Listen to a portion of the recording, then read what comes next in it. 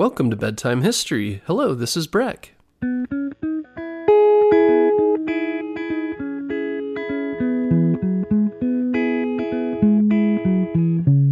Guess what, parents? Bedtime History is now available on Storybutton. Storybutton is the easiest way to listen to our show without using screen devices like your phone or a tablet. Storybutton is like a radio that's built for easy listening to your favorite kids' podcasts like ours. And the best part is there's no subscriptions or fees to access the content. This week, save $10 and get free shipping when you go to storybutton.com/bedtime history. That's storybutton.com/bedtime history.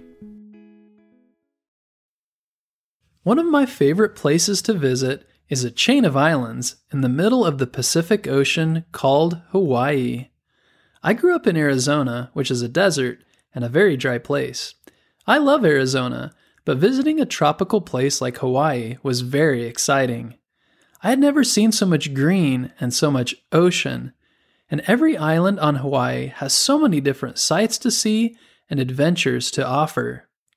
Most of my visits have been to the islands of Oahu and Maui. Oahu is home to the beautiful North Shore and gigantic waves, a favorite destination for surfers all around the world. It's also home to Pearl Harbor and the big city of Honolulu. In Maui, my wife and I drove to the top of a former volcano, up above the clouds, and were able to see the sunrise from very high up. We also hiked through jungles and snorkeled in crystal clear, warm water, and saw fish of so many different colors. The beaches are beautiful, and whales pass by the islands while migrating north and south through the Pacific Ocean.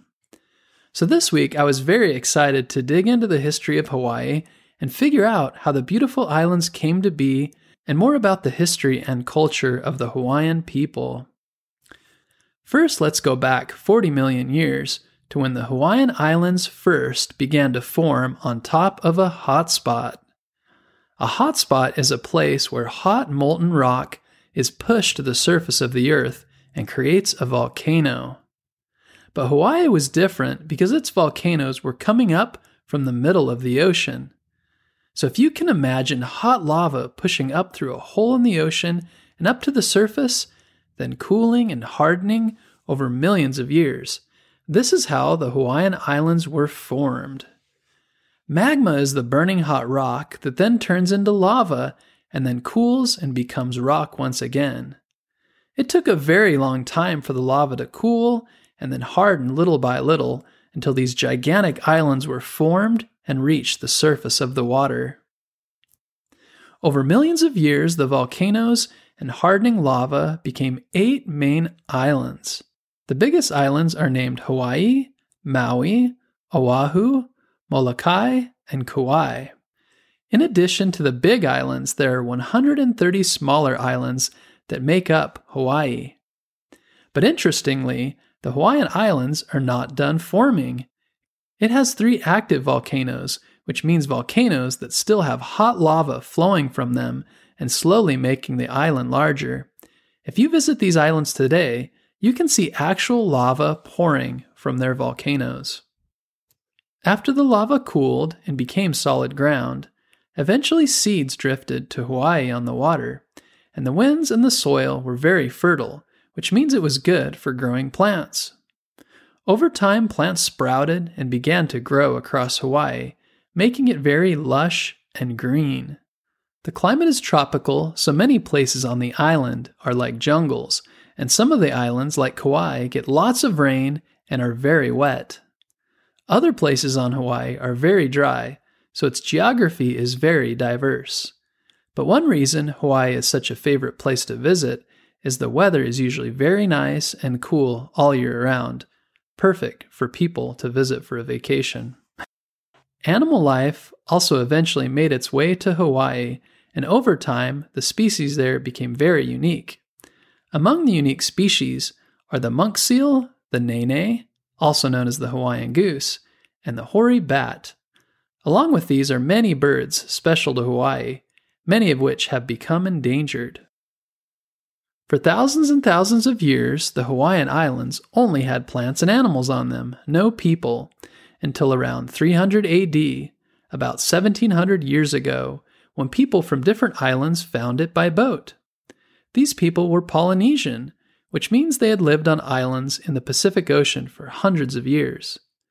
But the journey from where they probably lived to Hawaii was very far, around 3,000 miles, which you can imagine would take a very long time and be very dangerous in a small boat in the ocean. We're not exactly sure when more Polynesians arrived in Hawaii, but over time, more and more people arrived and settled the many islands. With them, they brought new plants and animals such as chickens and dogs, coconuts and bananas. Over time, these groups settled into chiefdoms ruled by local chiefs, which ruled the settlements, created laws, and often competed with each other for food and land.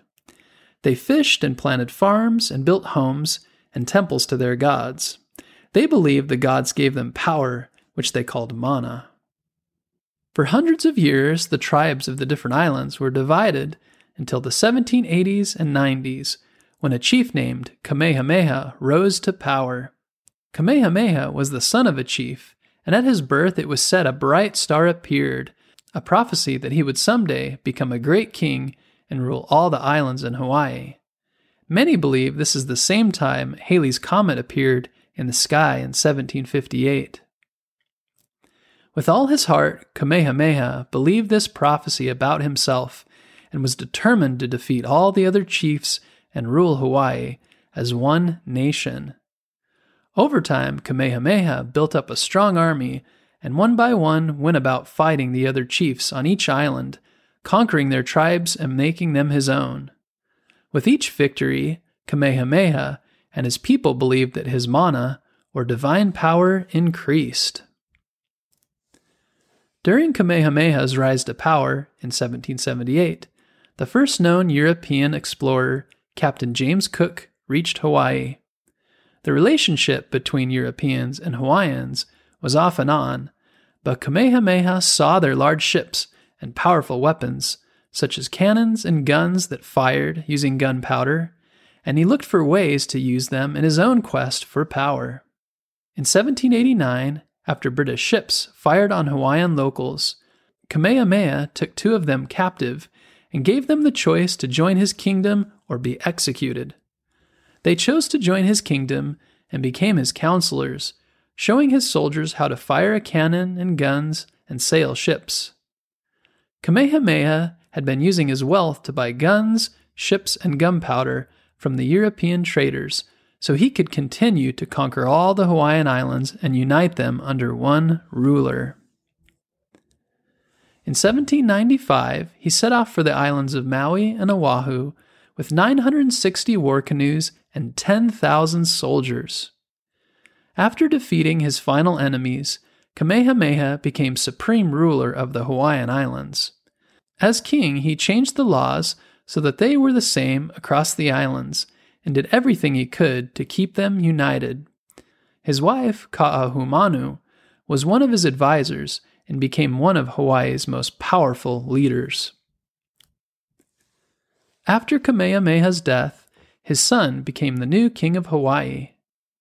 During his reign, Christian missionaries began visiting the islands and teaching about the religion of Jesus and the Bible.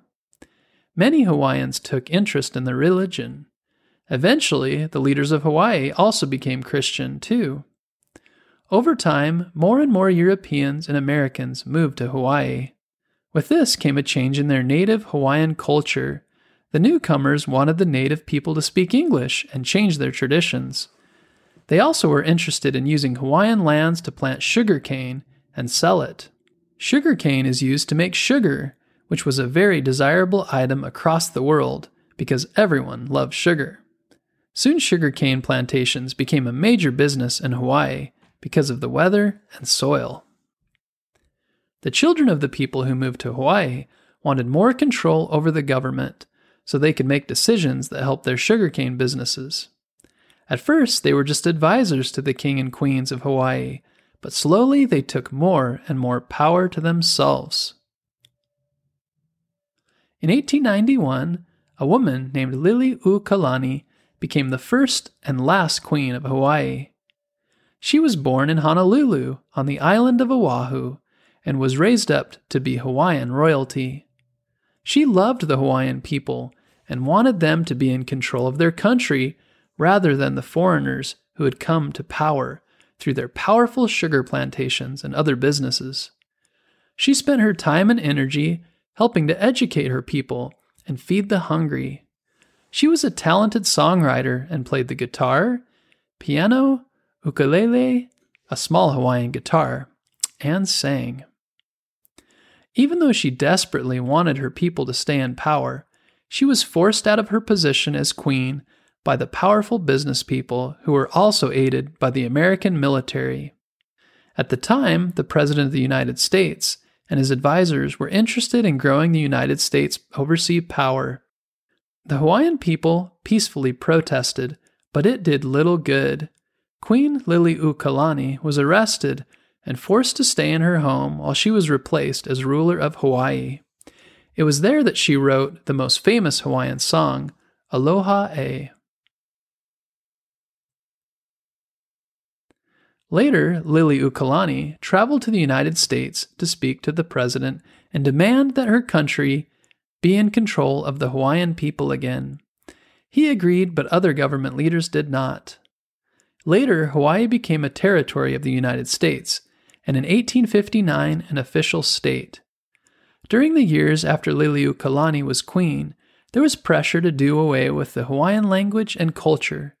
But fortunately, in recent years, there's been a return to an appreciation for the beauty of native Hawaiian traditions, and many schools now teach the native language again. Today, Hawaii has become one of the top tourist destinations for people all around the world. 10 million people visited Hawaii in 2019 to sightsee, hike, surf, snorkel, whale watch, golf, and relax on its beautiful beaches. Hawaii has a rich history and culture, and with it the aloha spirit and these principles: kindness, unity, humility, pleasantness, and perseverance. And I wanted to end with these inspiring words by the last queen of Hawaii, Liliuokalani. Never cease to act because you fear you may fail. The true secret is to know your own worth. To echo her words, I'll say, know your own worth as a human being and the unique gifts you bring to the world. You can take courage and act and use your gifts to better the lives of others. Thanks for listening to this episode, and be sure to tune in next Monday.